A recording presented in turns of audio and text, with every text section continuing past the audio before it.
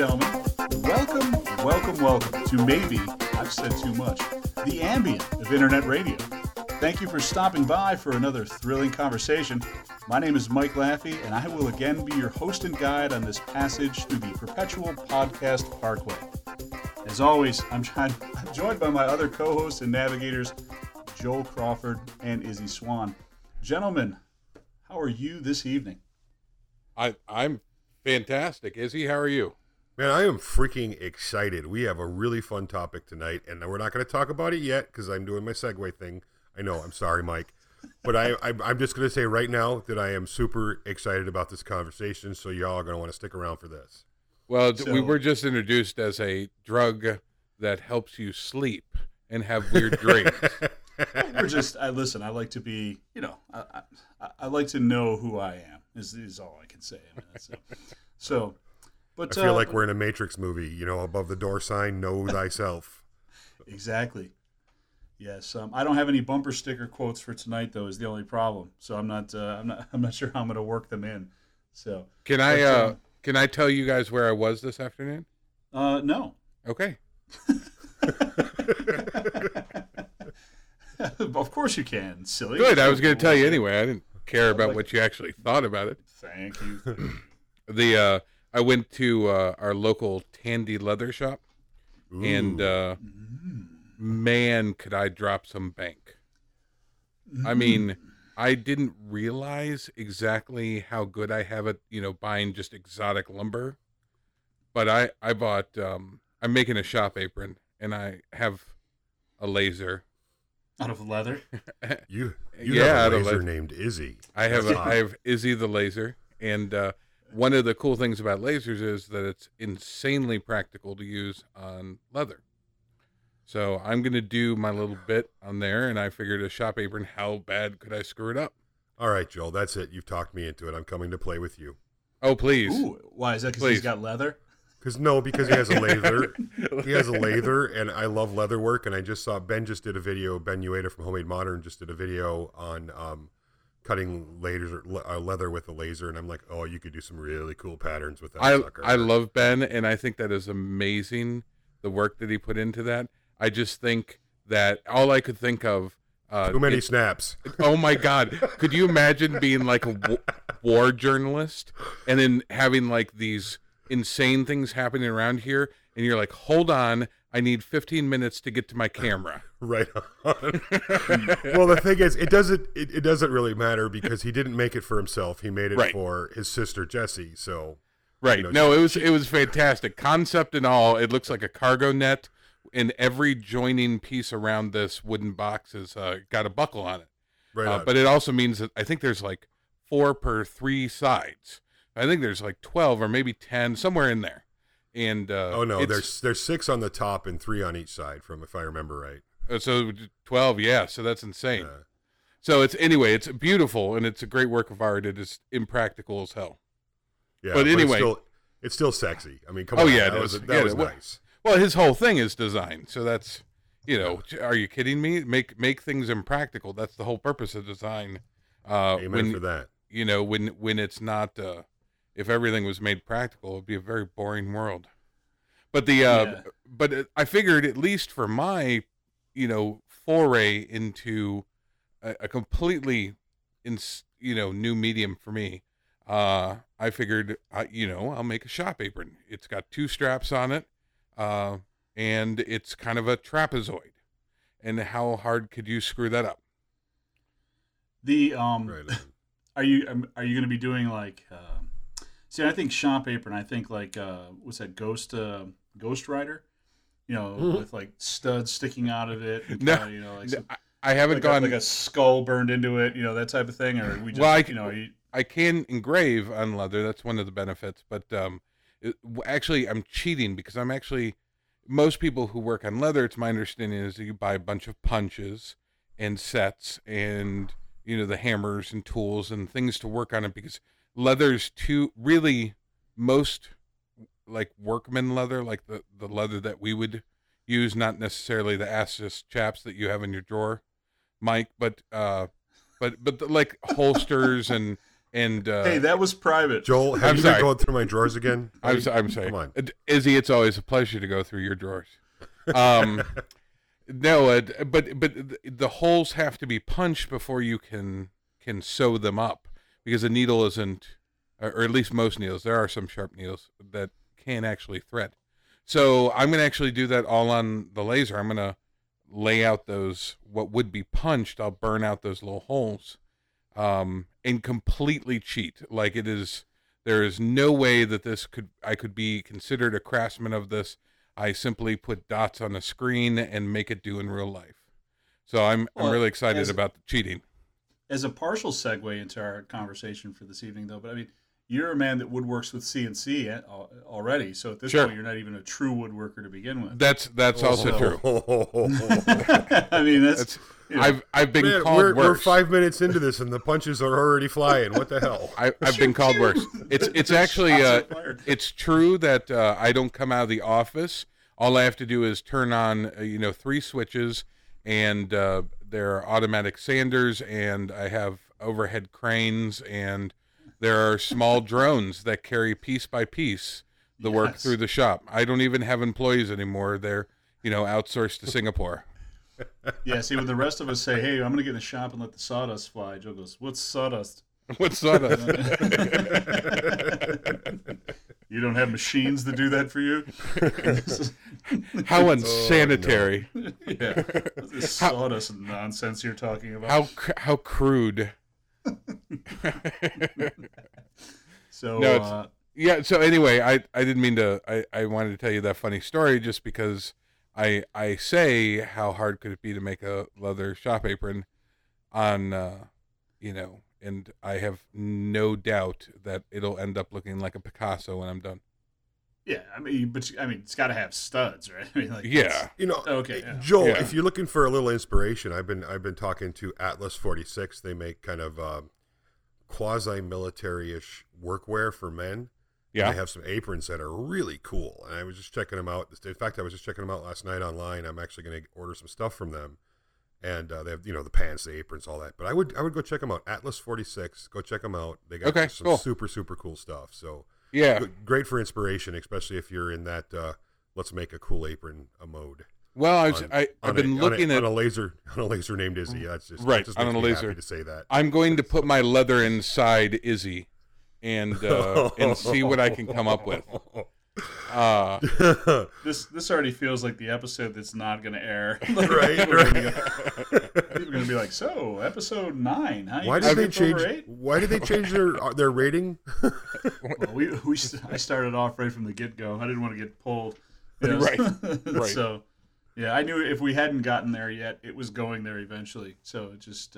We just have to, our 6 people that are tuned in. I think they're well aware of our flagrant disregard for anything tasteful. Joel, I have to correct you there. I have personally heard from at least 11 people now, so we're up to at least 11. I don't think the numbers reflect that, Izzy. It seems like high hopes. Maybe they have 2 email accounts. I don't know, but. Somebody started a Patreon page so that we would quit this. Everybody would donate money so they wouldn't have to actually look at our posts. Hey, if we get up to 1,000 a month, every month we'll not record one of these. I think that's fair enough. Yes, oh, you guys sell out cheap. I'm not. We're at least twice that. What, 1,000 a month to not do anything? I don't know. That seems like a reasonable deal. I don't know. Well, so you're saying that your not time is worth more than my time? Is basically what you do. Well, what does that say about me? If you want to put it that way, sure. No. And that may be fair. Listen, you're retired. I'm still slugging it out over here. So I haven't recognized my value yet. We'll do an episode on that, I'm sure, at some point. Right on. Well, I always say I'm retired because I always figured when I was retired I get to do what I enjoy, and I've been doing what I enjoy now for a very long time. So I'm retired. Well, by that stretch, I've been retired for a while now. So, see, you're retired too. I'm not the only one. But if I just leave to go, sailing one day, which I don't do, so I don't know why I said that. But somebody's probably going to ask questions like, "Hey, where are you going?" I'm going to be like, "I'm retired. This is what we do." Right. So I packed up the car and be like, "But you have a meeting at 2:30." Like, I get it, but sailing. In my mind, I have visions of Mike floating on a body of water, going, "What the hell am I doing here? I don't even know what I'm supposed to be doing on this thing. There's no. How do I get back on this thing? Right. I don't know. Yeah, that's what was the I saw one TV show or something where the guy was like, "Oh, it was that Johnny or that Johnny Cash like parody. Was it Dewey Cox or something like that?" And the guy he's playing catch with his son. And he's like, "Oh yeah, this is what playing catch is like, huh?" He's like, "Oh, this really sucks." He's like, "So this is all we do? We just kind of throw the ball back and forth. We stand here and chuck a ball at each other." Yeah, exactly right. So that'd be me out there on the sailboat, like, "No, this is sailing, huh? This is all right. Well, how long does this last? This is And is there a wood shop downstairs? Yeah, is there does Wi-Fi work out here? I don't really. I'm getting, yeah, like I said before in the episode when we talked about zombies, I'm not the guy. Don't follow me. I'm not figuring things out. So I need a Wi-Fi password wherever I go. It's just that's just who I am. Actually, it's funny that you said it because my wife and I have had several conversations. We have a lot of friends that enjoy camping, and I don't actually get that. I mean, I understand it. I don't think that anywhere where you sleep, on dirt or on, where somebody you don't have the availability to go to like a Waffle House or Denny's, for breakfast. Mm-hmm. It seems like we spent the last couple of thousand years getting away from that. And I'm not sure I want to readily go back to not having indoor plumbing. Yeah, and this is gonna break your brain just a little bit, but one of my favorite things to do, go camping. Nice. No kidding. No kidding at all.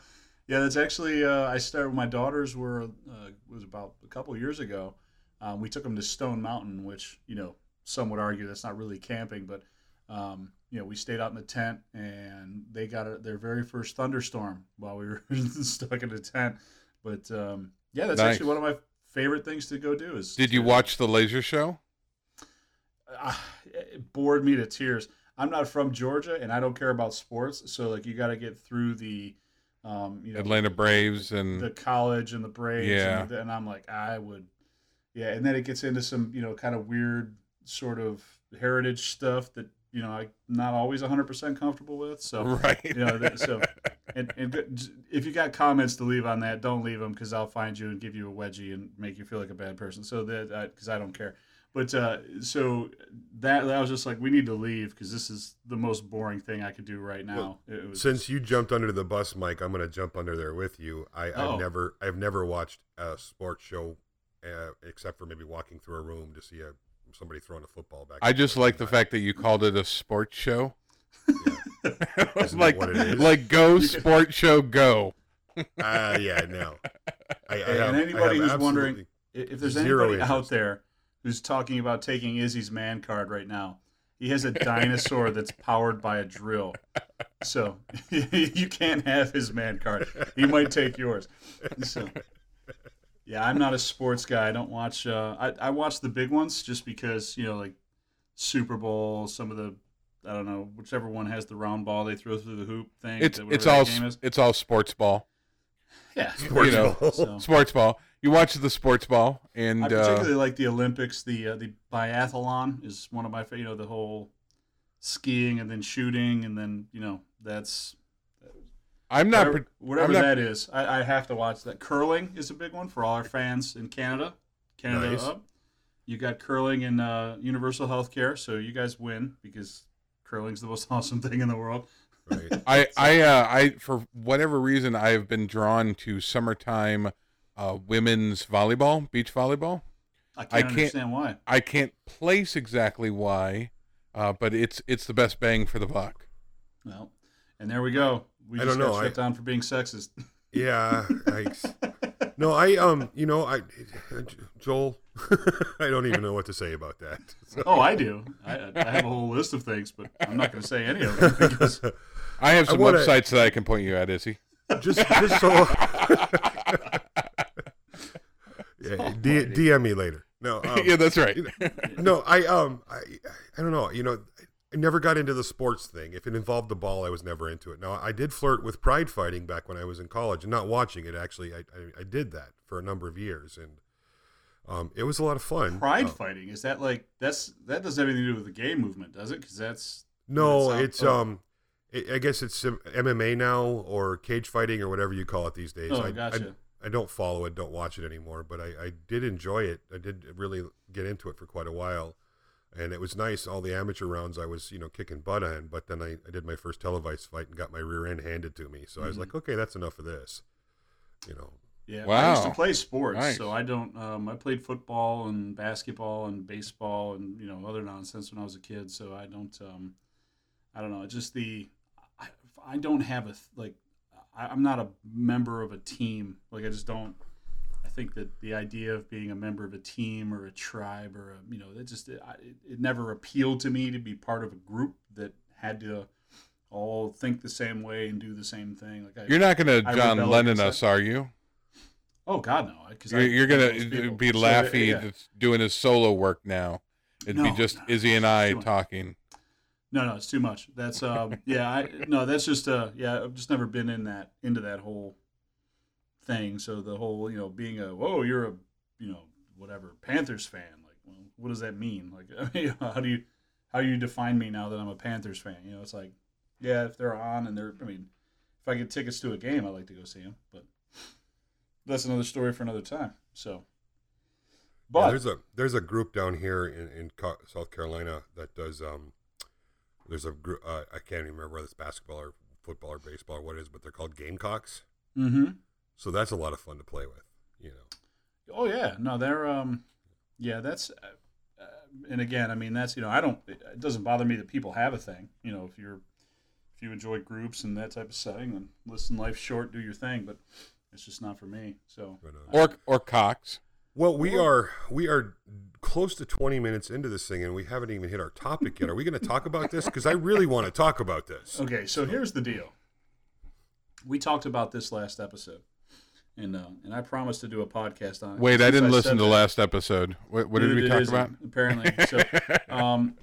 So, and since I've mentioned it, I haven't thought about anything else. So it's been on my mind the whole time. But why do people hate pocket holes? This is entirely a carpentry thing. I understand there's no metalworking pocket holes that I'm aware of. So, if you're a welder or something like that and this doesn't make sense to you, I apologize. But I just can't understand why people have such a loathing and disdain for pocket holes, and why that's a sort of a pivotal thing in their life, that the pocket hole is too much for them. I think, first of all, for those who are listening and don't know what a pocket hole is, we should, at least one of us describe what it is. Can I do that? Yes, please, Joel. It's a cheap, usually disparaged, and rightfully so, joinery technique that's used to take two pieces of wood and insert and hide the shame and humiliation that is the screw itself. And it's buried in at a slight angle between those two joints. It could be a butt joint at a straight 180 degrees across. It could be a miter joint at a 45, or it could be a full square joint at 90 degrees on the workpiece that you're trying to dishonor a lofty and ancient profession. Yeah. I'm sorry. Was that for enough? For those of you who have absolutely no idea what he just said and want to know what pocket holes are, it's a type of joinery where you can butt one piece of wood up to another. You drill some very severely steep angled holes, and you put a screw in there, and those screws screw one piece into the other, and that holds them together. It's a type of joinery system commonly known as pocket hole joinery. And for us who have been in the industry for, it seems like forever, they're a godsend. They're amazing, and they make a lot of things difficult easier. Did IKEA come up with this? Ooh, No, it was actually nice. invented by the Egyptians in the Third Dynasty thousands of years ago. Just so you know. The Ottoman Empire. They they pulled out an ancient battery made out of oranges and a pocket hole jig from that. No, era. actually, what they would do is they would use wedges to clamp the style to the leg, or stretcher to the leg, and then they would drill severely steep angled holes with brass or copper drill bits, or burning holes, and then they would put dowels in there with hide glue. That was the first pocket hole. Well, and the only reason I bring it up is I've had a few experiences with people, and particularly, in the social media realm. I mean, you don't really have pocket hole conversations in face to face, and not. I don't have many disparaging conversations because I'm always just a second away from punching someone over and nothing anyway. So very rare that people have attacking conversations to begin with, but when people use pocket holes, there's just it's an easy way to complete a thing, and for most people, they do that as sort of a way of starting out in woodworking. You're just not quite far enough along where you don't have a dedicated mortiser. You don't have you're not really skilled in. You may not even have the ability to cut rabbits in wood, and you're not dovetailing. You're not doing all these sort of advanced techniques. And I know that for most people those aren't advanced techniques, but I'm thinking of beginning woodworkers and things like that. So you use these pocket holes as just sort of a quick way to throw some stuff together. They're reasonably strong. I mean, it's not the strongest joint in the world, but they do the job. I mean, it's and people just disparage them to no end. And it's, well, I absolutely disagree with almost everything you just said, Mike. I like it. Thank you. I'm not, they are a great way for entry-level folks to really build some cool stuff. I mean, you can use them to build cabinet faces. You can use them to build chairs. You can use the joinery from the stretchers to the legs. There's a lot of things that you can do with them that would be otherwise very difficult or require different equipment or techniques or skill sets that beginners just don't have. So it is a really awesome way, and it is relatively strong to give access to things that beginning woodworkers or people who are really not interested in becoming expert woodworkers and just want to build some cool stuff, an opportunity to use a simple type of joinery system. And that's amazing. Now, from a pro side of it, I've built $500,000 kitchens with pocket hole joinery in many places on that because it's quick, it's strong, and it's very, very, very easy to make some joinery that would be otherwise very difficult to add faces to the side, to add faces to boxes or frames, cabinets. There's all kinds of little places where they won't be seen, and you obviously wouldn't use them to where they would be seen. But in fact, the ISO, or International Standards of Operation, has laid out proper use of pocket hole joinery for cabinet makers and people working in the commercial industry. So I mean, they're not something that is just for beginning woodworkers. And I would venture to say that over my career and with my employees and the stuff that I've made and everything else, pocket hole joinery has probably saved me $250,000 easy, as opposed to using traditional joinery where it really wasn't needed. And as far as the strength go, I want to touch on that real quick. Relatively speaking, when you build a box, I watched a video Matthias Wandel did, kind of a disparaging, negative video about pocket hole joinery, and he put at the end, he put something together with pocket holes, or no, he didn't. But he put something together with some, I believe it was box joints, and he put this cabinet up on its corner, so like one corner of it's on the ground and the kitty corner's up in the air, and he's sitting on it. And his last comment was, try that with pocket holes. And my first thought is, who in the hell would ever sit on a cabinet corner-wise? You don't go out and buy a tank to drive to the grocery store. You get in the minivan and go to the grocery store. You don't always need the tank. And that's, you go to you drive a tank when you're going to war, not when you're... Well, and for me, I mean, that was, first of all, I mean, anything that Matthias does online, I automatically assume is the right way, and then anything I was doing contrary to that is wrong, because he's friggin' brilliant. But but he is super smart. He is super smart. I'm not trying to take anything away from the guy. The guy's an engineer from BlackBerry, first of all. His mind works on a level that's just different than anyone else is going to be. Yeah. And he's also the son of like a, you know, I mean, you've seen videos of his father's shop. He's got, you know, this guy built everything in the world, you know, for very simple tools. Oh yeah. Complex joinery. So. Yeah. And I don't mind that he doesn't like pocket holes, you know, so because he's not supposed to, you know what I mean? Right, but the problem I had with that is he has a large audience, and people tend to believe what he says right off the get go. Mm-hmm. But not everything is perfect, you know. Not everything has to be, you know, a tank, you know. So when you're building furniture, especially when you're, you know, just getting started, or when you have a client job that you need to get through. Absolutely, pocket hole joinery are a godsend. They really are a very interesting way, very unique way of getting things done quickly and easily. So to say that pocket holes are bad is just, you know, it's just short-sighted is all it is. I was just having this conversation, in fact, with a plumber buddy of mine who was using some garden hose and zip ties to take care of a job, about a welder who is using JB Weld to get some job done. And it comes to the point where I see what you're doing there. Do you, sir? Okay. Does I get final edit. The pocket holes themselves are not inherently evil. The application or use of them, however, should be banned. It's not just a despicable way to join wood together. It's universally hated. And how could the masses be wrong? This coming from the gentleman who is cutting leather with a laser. That's true. I want to put things in perspective here, and Run CNCs has drones and minions.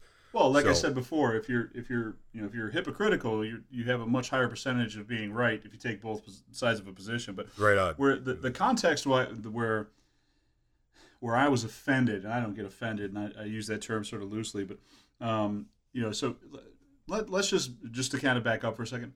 If someone takes a picture of something earnestly and puts it online, I think we can all agree that on some level, at some point, that's something that is, someone who made that is proud of that thing, right?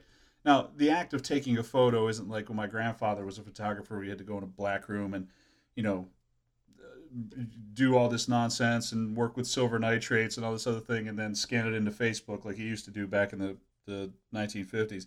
But and anyone who's wondering, there wasn't a Facebook in the 1950s, but or scanners, or yeah, or scanners, and his beeper.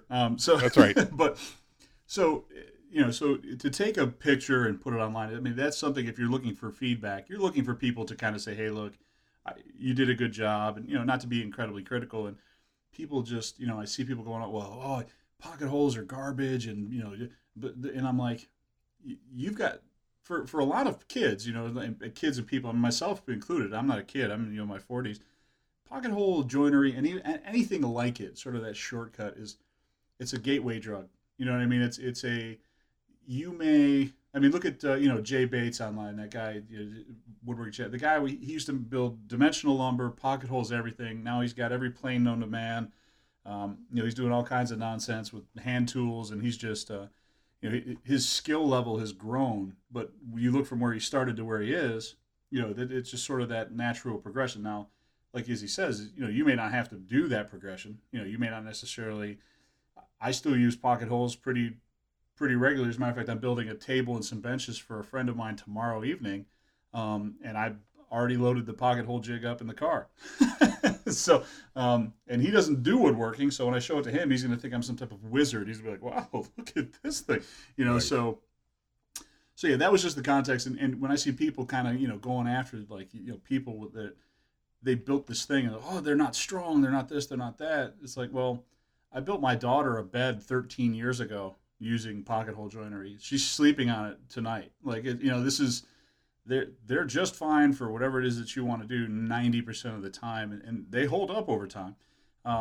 You know, and I think that, you know, to outright disparage people who use them, you know, is a lot different than disparaging maybe even the product itself. But having an opinion of something, you know, that's, hey, that is a piece of garbage and you shouldn't use it, is a lot different than, you know, hey, that thing you made is a piece of garbage because you used it, is just a different sort of mentality to take on. And sure. I think that, in the maker community, woodworking, I mean, any trades, that people can learn, and you have to be encouraging and, offer good advice, and just don't be a dick. I mean, it's just like, if you got somebody trying, help them try. You know what I mean? People that don't try, you can beat them up all you want, but it's just not to break out of my a bad wrestler, character here, but that's pretty much, I think, the golden rule. I think it's, don't be a dick. If you see somebody that's doing an effort on something, help them out. I have people come over to my shop all the time that I have absolutely no gain, and honestly, it is a waste of my time, with the exception of I get such joy out of it. To bring them in and say, oh, you needed this thing done, and it might take them 17 tools to do, but for me, I have equipment that's slightly better than the average, and I can get it done in 37 seconds, where they would be struggling with it. If you have something critical to say, then explain it critically. Explain it where you say, okay, well, we've tried that before, and what you're trying to do is going to fail in this way, and I'll tell you why. Because we've been there from experience. Mm-hmm. Mm-hmm. But pocket hole, honestly, I don't give two shits about pocket holes. Pocket hole is a fantastic technology for doing joints in things that require. I don't think I'd use it on chairs very much, because there are particular stress points that have to do with the torquing of angles that chairs. And to be honest with you, anybody that makes chairs is amazing. Chairs are probably the most underrated engineering design ever, depending on the chair itself, because you have to support this twisting body mass several hundred times the actual weight of the chair itself, and you have to do this for years. Mm-hmm. People who make chairs are amazing, but I digress. But countertops, cabinet bases, those things, putting together pocket hole joinery is fine, and anybody that says otherwise is a dick. Well, and not to just make this entirely all about pocket holes, even though I could do an hour and a half on it, and it's probably an incredibly boring hour and a half, but I could definitely go. But people that say, like I was giving you a hard time about at the beginning, people who think, people who work with CNC machines, that's not really woodworking. It's like, oh brother, laser cutters. I've Sure. heard this debate online. It's like, okay, first of all, I'm going to go on record as saying, if you're criticizing a CNC machine, you probably can't afford to buy one. So, ooh, that's big talk, sir. Hey, I'll throw it out there. So, if I you want to hate touch on this. CNC, you may not have the money to purchase one, first of all, and that's fine. Save up, and then you could be cool like the guys that have them. But I will give you my one defense of CNC is not woodworking, which is exactly 5% of our time is dedicated to the actual CNCing of parts of our products. Mm-hmm. And 95 of it is finishing and sanding and prepping and getting everything just perfect. Mm-hmm. If you ever watch, I'll tell you what, take a look at any video that has a tour of the Gibson factory where they make guitars, and you see those guys in there, and sometimes the CNCs do certain models, sometimes they're hand done. But they spend maybe less, 3% of the time. Somebody's got to build up the blank, somebody's got to put it in the machine, but by the time the machine's done with it, there's about 19 hours, on getting those things together for just one guitar. Mm-hmm. And it's people that perhaps overestimate the abilities of a CNC. Well, and that was one thing when I was actually in your shop when we came down there to visit. Seeing how raw those things come off the machine. Like that was actually surprising to me, because I figured, you hit this button and then, there was some type of magic and a wizard popped up and a cloud of smoke and you hit this finished product. And it's like, when you see these parts that come off this, this giant table of just gleaming aluminum sects and wires. You have this part, and it's there's still so much work to do on it. And I was just like, wow, that wasn't my idea of a CNC machine at all. I thought you hit a button and you got a finished product, but it's if you have 1 or 10 things to make, it's much simpler to make them on a bandsaw. There's nothing impressive about how a CNC does what it does, other than the fact that you can walk away from it. That's the trick, is that you can actually walk and do something else while that's running. And by the way, don't ever leave your CNC unattended.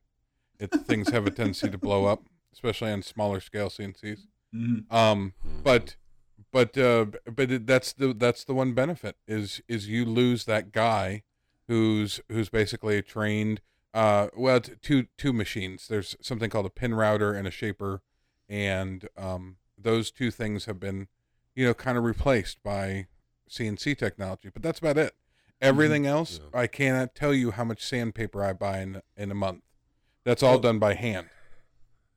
You get a lot of that. You see. Well, I shouldn't say. I see less and less of people commenting in the back room. Well, that's not traditional woodworking. And my first answer to them is absolutely right. It is not. And neither was the table saw or the drill press or any of these other developments as they came about, or for that matter, screws. Let's just talk about the simple screw. We all use those today. Those weren't a common thing until 150 years ago, 200 years ago. They couldn't mass produce screws, so they were all made hand by hand. And that's funny enough. Pocket hole joinery got a lot more popular after we started being able to mass produce screws. And when I say mass produce, I mean it took 30 people to make 1,500 screws in a day. So they were expensive. But you going back to it, if you go back and look at traditional pieces of heirloom quality, tables and dressers and these things, you're going to still see pocket hole joinery and that stuff as you get older. Or 200 years ago, you're going to see them. They're there. That's how they attached tables for many years, was through a system that was very similar to pocket hole joinery. Now, jumping back forward to the CNC stuff, I am a firm believer that a project, that the actual act of creation does not happen in the shop. It doesn't happen with tools. It doesn't happen with a CNC. It happens in your brain. The act of creation happens in your brain. The end result is that chair or that cabinet or that widget or that thing that is tangible that you can show people. How you get from the actual, cognitive act of that creation in your brain to the end game is up to you. It doesn't matter if it's traditional woodworking or if it's a CNC or if it's laser, or if it's a pocket hole.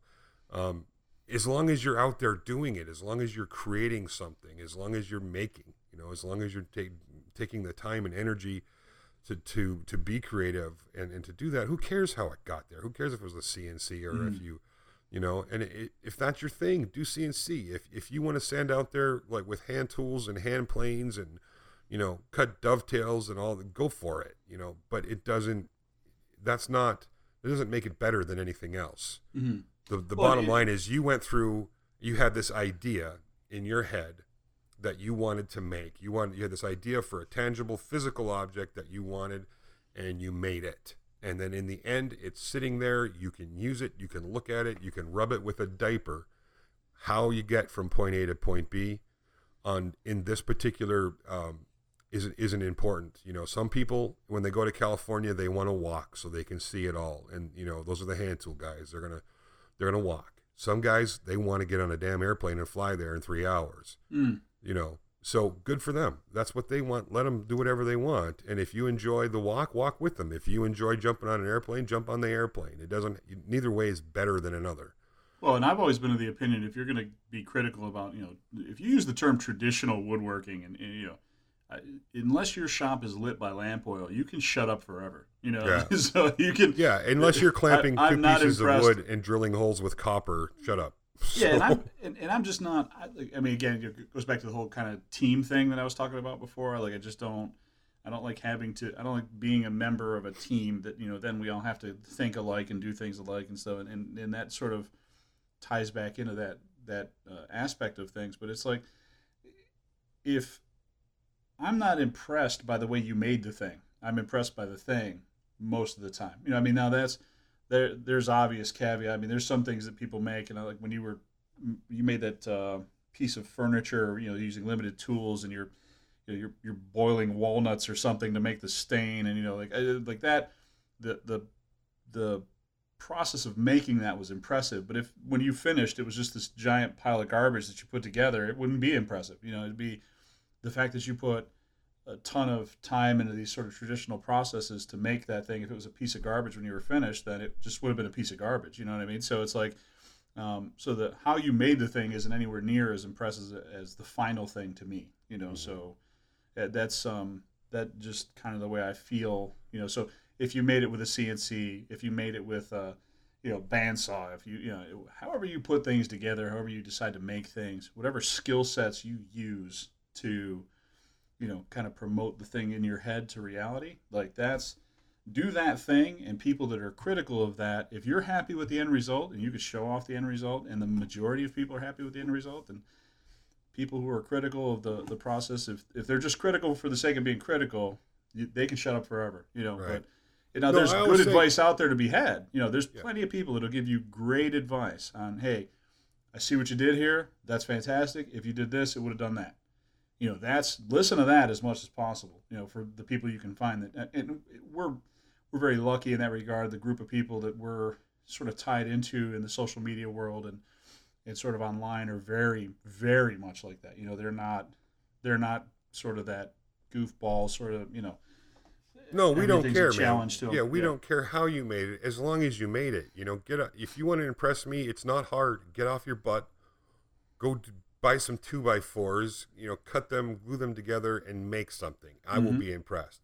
Get out from in front of that television, get out from in front of all that, all the computers and social media crap that's available today, and go out and do some stuff. That's what it's all about. It's about getting out and making something any way you can. If it's pocket holes, great. If it's a CNC machine, more power to you. The absolutely only thing that I would think is demeaning and a little bit, degrading is if you cut leather on a laser. Other than that, it's fine. I mean, I think that we can all agree. There's no one who's going to think that is okay. I mean, no, I agree. That's certainly that's not wrong. Traditional leathering. I don't know, what is that even called? It's just leather crafting. Yeah, I like to call it leather crapping. The way I do it. I like to call it leathering. It just seems leathering. Yes. Seems strangely dirty Oh. when you say it that way. I don't know why. But yes, I think of too much sun when you think of leathering. Yeah, I'm a 12-year-old in attitude. I can't help it. So I do have a bone to pick though. With people. Okay, because if it was me personally, no, I'm fine. I seem with you, I Mike. seem strong, but I'm very, very thin-skinned. Right. The choice of always applying a stain to your projects, it's okay. You don't always have to stain something.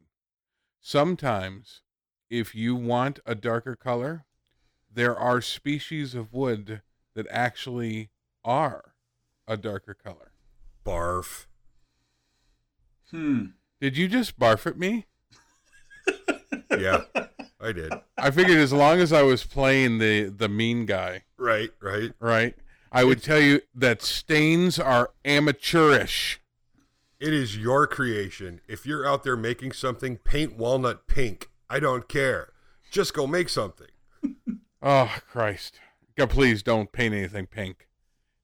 If you paint walnut, I think you should be slapped. I mean, there's just... So, but that doesn't... I think if you're sitting... But if you post a picture of it online, I'll still comment and say, hey, great job. But just know in the back of my head, I'm thinking, no, man, someone should break in your house when you're sleeping and slap you while you're in bed. Like, no, just get off your butt. People pay good money for something. That. Yeah, no. Screw it, man. Whatever you want to do it. Let your imagination run wild. And I mean, all right, fine. Unchain your imagination. Forget the rules. Forget about everything everybody's ever said to you. And go out and have fun. That's what it's about. That's what we do. Paint walnut. You're not going to let me have any fun on this, are you? Okay, wait a minute. Hold on a second. You may not listen to Justin Bieber songs. This is all something we can agree on, right? Yeah, no, I don't listen to Justin Bieber. Sorry, you lost me. Is it Beaver or Bieber? Sure. Does it matter? Yeah, you lost me. I have teenage daughters, so it's just a man. It exists in my house. You just can't get away from it. So, Well, that doesn't mean that there aren't people out there listening to Justin Bieber. okay. Yeah. well, again, I'm one of them. So it's a I don't say it with a lot of pride, but I don't hide it either. So it's I have teenage daughters as well, and they're always walking around singing songs. I have no idea where that came from, but and some of them are downright embarrassing. No, not see, some my of daughter them. and I like to sing. All so of them. Yeah, my daughter and I like to sing together, so that's so I have to not only listen to the songs, I have to know the lyrics to the songs, so that way we can carry on. Can we get some of that? Can we get some of that for next week's show? Can you record yourself a little bit? I can go live right now. Just say but yeah, I mean, if you want, recording for myself and my daughter, I mean, that's people sign contracts for that kind of stuff. So just to give it away just doesn't seem right. I mean, it's just. Well, I'm sure your daughter has a lovely voice. I can't imagine her. But her tolerance is what people enjoy, mainly of you and your singing. Oh. I can only assume is what her biggest strength is. My children have learned a long time ago that for as long as I'm alive, there will be apologizing for daddy. So there is no fixing that, and I want to be. I don't think they want to fix it. Well, to be honest, my daughter Tori, when there is that interview or that questionnaire, it says, "What is your biggest embarrassment in your life?" I want her to be able to succinctly say, "My father." I don't think there's any other correct answer. I think you probably failed as a dad if that's anything other than that. I mean, Right. Right. I don't think there's, if you have teenage daughters, just the levels of embarrassment you can cause is just so rewarding. I imagine they would think differently. So, I imagine they would. But, well, and the other thing I wanted to talk about too, not too as deep an extent, but just sort of the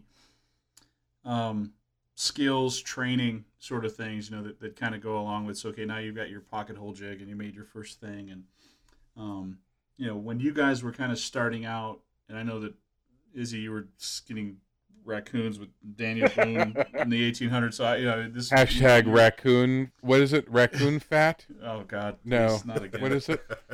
My therapist just worked all of that out of my head. Fleshing. If you want to be technical, it's called fleshing. You're fleshing the animal. Oh, I've done that a few times. Got arrested twice. Well, you're supposed to do it in private, Joel. Sorry. There's that bile in the back of my mouth that That's right. I started missing. Just for myself, I mean, my father's he's not really a cabinet maker or finish carpenter. He does construction. So I was just kind of always around tools. But YouTube has been a godsend for just even getting inspiration for different ideas and trying new things and seeing the way tools work and different ideas for cutting cove molding on table saws and just things that you could look at a table saw your entire lifetime and never think of. I mean, for me personally, just kind of being exposed to that stuff online. I joke all the time about Pinterest with the endless friggin' list of stuff that my wife has for me to do, but it's just seeing all the ideas and kind of trying to figure out how did they make this, and then how would I make this, with whatever sort of tools and skills that I have, and then like I said, just seeing guys like Izzy and I like to watch Matthias, just to think like, hey, maybe one day I'll be able to move wood with my mind or whatever the hell it is. Right on. Or it's just seeing the way that Jimmy kind of works. Jimmy DeRista works through things. He's just got this kind of production shop mentality. Everything is very regimented, and so just being able to see those different type of mindsets and skill sets, and how people use tools. I mean, for me, that's been that's helped me kind of expand not only the things I feel comfortable doing, but the things I've been able to do, the things I've wanted to try, and the list of things that I want to do more of. So, where do you guys get like ideas or, additional training or skills or sort of things like that? Where does that stuff come from you guys? Well, pocket hole jigs mostly for me. Oh. All right, so we'll wrap this up. I don't know, man. I everywhere. The world is a canvas, and I see things in all over the place. Sometimes I'll see a branch on a tree that inspires me to build something. Sometimes I'll see a piece of furniture at a hotel that it looks interesting, but I think could have been done a lot better, and go from there. Sometimes I have this idea about a way that I can make bowls or parabolic shapes on a table saw, and then I play with that idea until and it works. So it just depends on what I'm interested in at the moment and what I'm looking at the moment. But it's also seeing, for me, being able to see all the projects online, and that I will tell you guys, that is my favorite thing in the world when people share projects. And I wish I had more time to just comment and look and reinforce people's drive to do that. But it's really cool to see everything and all the energy that people are putting into creating and making stuff. And it's just one of the most exciting things for me to see, because every time I see that, I know somebody went out and they spent energy and time and a lot of times their hard-earned money to create this object, this thing that will now live in the world for, who knows, 20 years, 100 years, 500 years, who knows how long it's going to be around.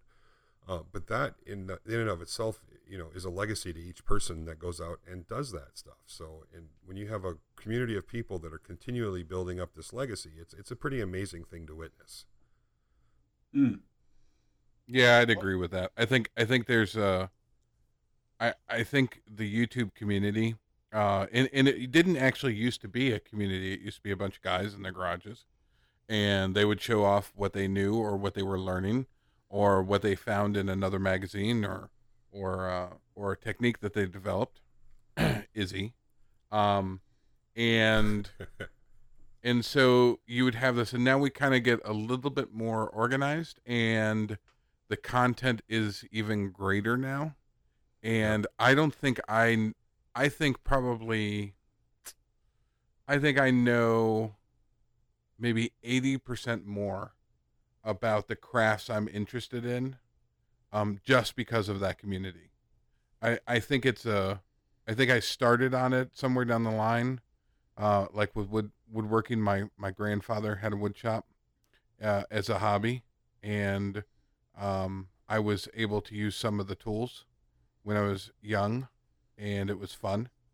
And my dad was an electrician, and he had all sorts of construction equipment around, and wire and soldering and all that stuff, and I learned some of that. But the depth of knowledge that everybody brings into it when they they kind of do the research for you, and they make this project, and you go, oh, well, that really complicated thing isn't all that complicated when you break it down in that many parts. Yep. And that in itself is an education. Just knowing how to put a thing you're interested in, whether that's, leather making or woodworking or glass blowing, who knew these things? It's not something that you go walking around on your day-to-day, trips, to Target and, the grocery store, and you see this information out there, but now it's at your fingertips, and it's immense. I think, honestly, and I said this on a particular post, I think I could probably do brain surgery if given half the day, and somebody had a very good detailed YouTube content on it. It's you get to that point where, wow, it's really easy to find the information that took people degrees to do. Working on cars, working on HVAC. I work on my own HVAC now. I could have never done that 5 years ago. I wouldn't know which way was up. I can't be the only one sitting here listening to you talk about that, hoping they don't repeal Obamacare. Yes. If it comes to the fact I have to go to the missing digit wood shop, I'm not even worked on, I'm going to be very disappointed in our government. True. I'm not kidding when there have been maybe not brain surgery, but there have been some medical things that we have looked up to deal with that you wouldn't have had access to without people describing these things. Well, and to that point too, there's so much of the, like I watch stuff that I'll never do. Like there's some YouTube channel called Man at Arms where they make like, they make swords and like all this, they make the Captain America shield and, just sort of all these things. It's blacksmithing, and there is zero chance. By the time I die, I will have done exactly zero blacksmithing. Like that is just not something I'm going to. I think that's a challenge right there. Somebody out there needs to get Laffy. Kidnap me and put me in front of an anvil. Are you listening, Mr. Dirty Smith? Yeah, are you listening? Yeah. Needs to kidnap him and put him in front of an anvil. I can see me filling out the police report. So tell me what happened. They duct taped my face, and then he put a hammer in my hand, and then there was a hot iron ingot. And he'd be like, well, then what happened? Then they're going to get weird and be like, well, he made me hit it with a hammer so it looked like a sword. I'd be like, what? And then I made a claymore. This is not where I thought this was going at all. You made a shimtar? Is that? Why are you even here? So I want to. I think that you both kind of are touching on a subject that I think especially from my perspective, is important, and that is that not everything you see on YouTube is something you should try. I saw there's a video out there of some weirdo making a bowling ball on a table saw. Now there's a lot of crazy forces involved and a lot of physics involved. And that's, unless you know exactly what's going on and exactly how to handle that situation, it's just not safe. Don't do it. So I would like brain surgery. Like you should not be doing brain surgery. Yeah, you probably don't should go watch a YouTube video and then offer to do brain surgery on your kid or your wife. Just don't do it. No. Obviously, I wouldn't do brain surgery on anybody I cared about. And I'm not trying to compare, woodworking to brain surgery. And I'm not. I don't want to do that. I just, woodworking is clearly harder. Obviously, you can't get splinters from brain surgery. Right. No one ever does. I'm just saying, don't. Just because you saw it doesn't mean you should try it. Well, and my point to that, even though I know it never gets to points quickly, is the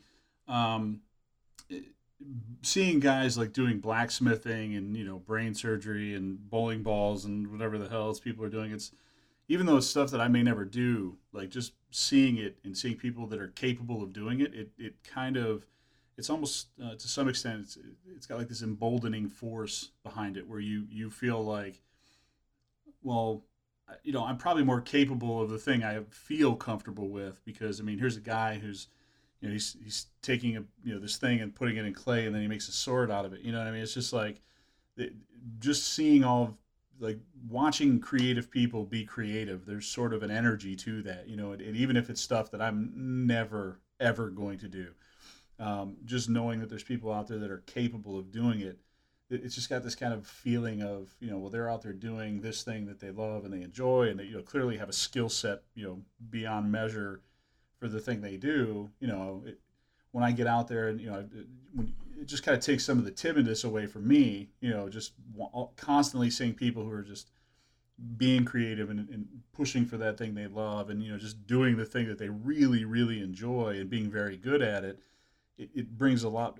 I get this feeling of like if I binge on an afternoon of like all this woodworking and all these nonsense videos of things that I'll never do, I just feel like I have to get into my space. I have to go do the thing I want to do. I have to, just so in that I think you get a lot of that from seeing these people, even if they're doing things you're not ever going to try. I think that kind of pours into you at least a little bit. On maybe on some sort of subconscious level that there's probably a YouTube video that explains, but I just don't, I get that kind of feeling from it and I'm thankful for it. I don't know how my grandfather, I don't know how they ever did anything.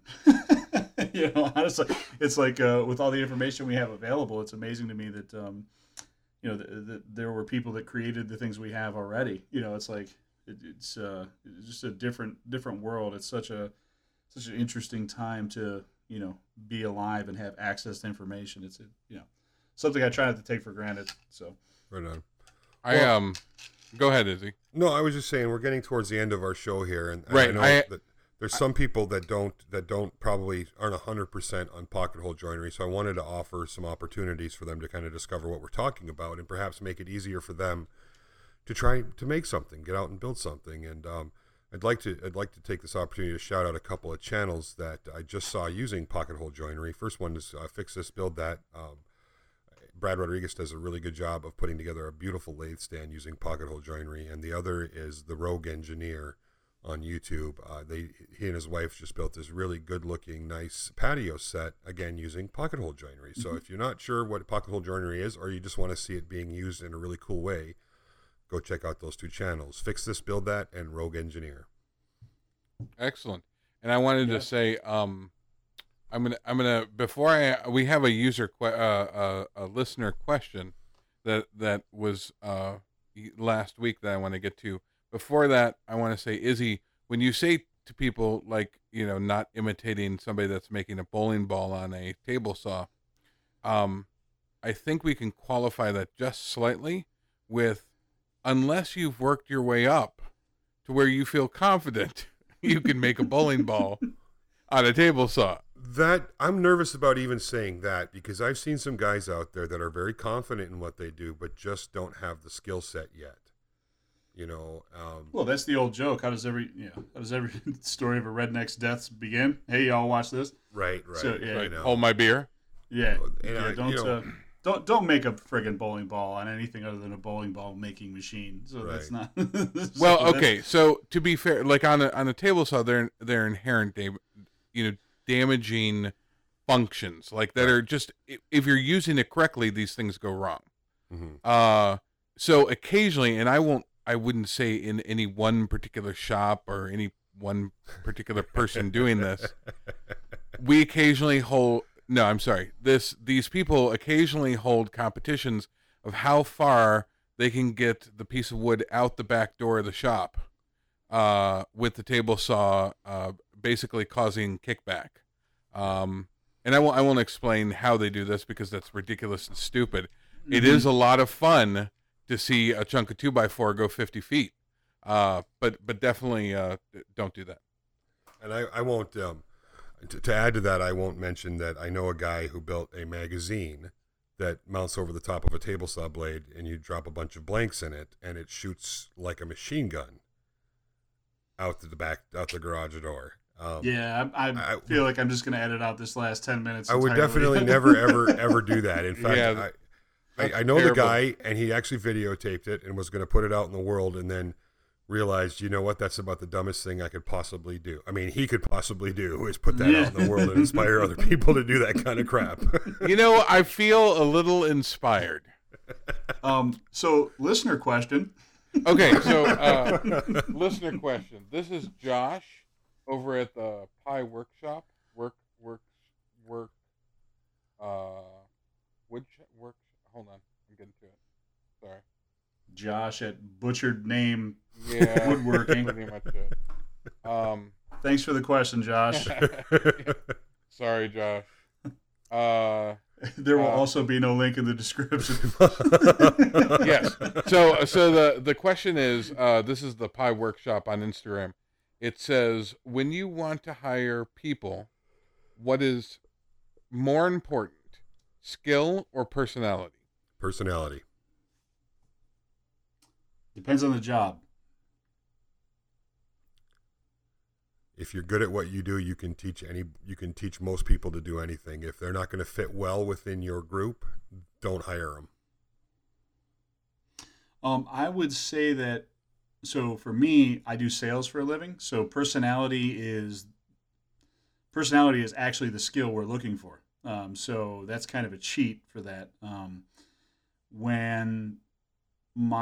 For my father's business, when we were hiring people for jobs, depending on the job, it was really skill related. The personality, you can manage personalities better than you can manage skill sets to some extent, depending on how specific the project is that you're doing. Now, if you're just, if you're in a shop like Izzy's talking about, where you have, your production furniture and you can kind of widgetize things, hey, this is the thing you do, and this is only the thing. You can train that probably pretty easily. Yeah. Especially if you have somebody that you mesh with well from a personality standpoint. But when you're dealing in, like my father does, new home construction, the jobs that they do are very broad, so the skill set is very important. And like I said, I mean, for me, personality is the skill. So, right. I agree. I mean, I would not hire somebody to do brain surgery for their personality. That being said, if in a wood shop, in a shop itself, if you haven't built or designed the piece well enough that you can train somebody to do it, you've not done your job. So if you want to make money at this in the furniture world, you've better design the piece of furniture well enough that you can take somebody off the street and train them how to do it. Otherwise, you're probably not going to be okay making money at it. Yeah, I think I would agree that personality is probably the foremost on that, because it's and in my job it's slightly different, I think, than most people's position, which is my business is my hobby. So it's something that I choose to do. Like, I could do a couple of different things in this life to make probably more money than what I make now. And this is that thing that I want to be doing.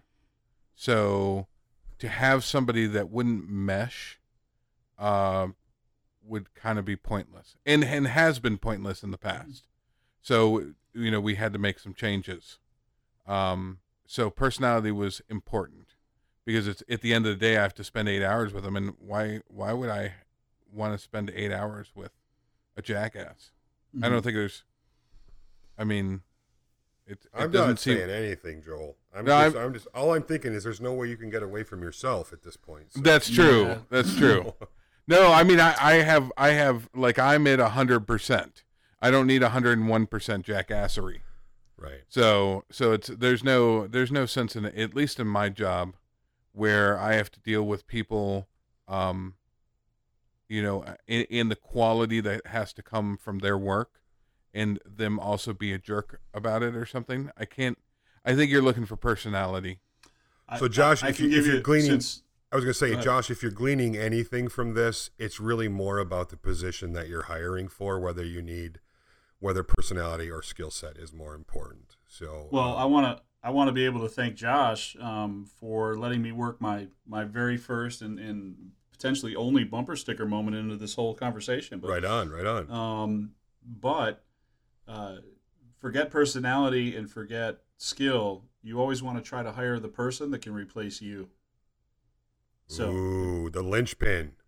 That's you throw everything else out. If you can hire the person that can replace you as the manager, your life becomes exponentially easier for the rest of time. So that is the thing you want to look for first. That's a whole nother topic. We should actually have a topic about this, or a whole show about, talking about hiring and finding the right personality and the right skill sets and all that. That'd be we'll great. Do it next, episode 9. Yeah, I do, because there are a lot of, like, that's actually what I do for a living. So, right. Yeah, so it's a really interesting thing when you're trying to, especially your first person that you're trying to hire, is like, it is amazingly rewarding and nerve-wracking at the same time. All right, boys and girls, I think we're getting towards the end here. Yeah, so thank you to all and everyone who is still listening through all of this trollishness about pocket holes and CNC machines. Joel. Yes. The taking on the bad guy position for us at the outset. You're welcome. Where can our 11 listeners find you, sir?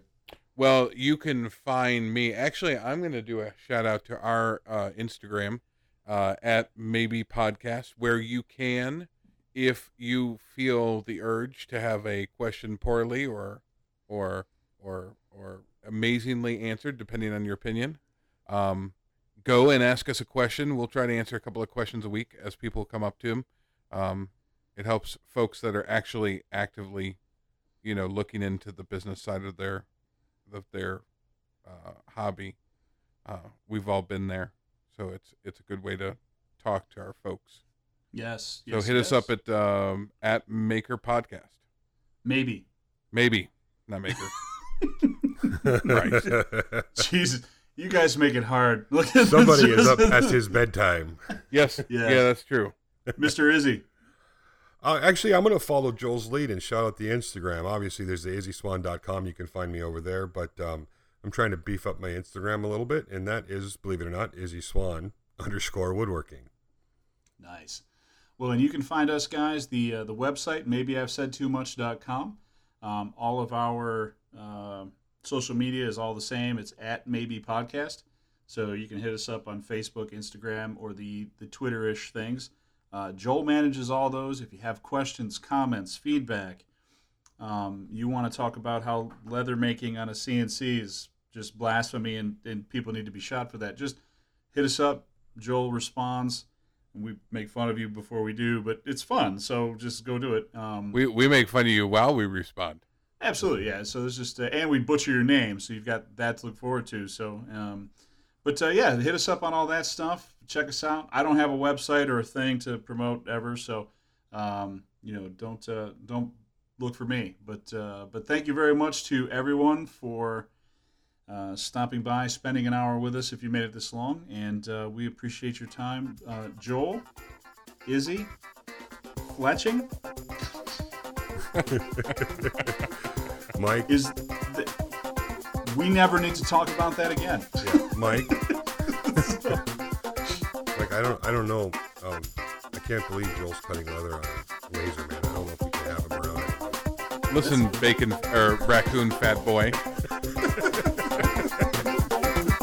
Good night, everybody.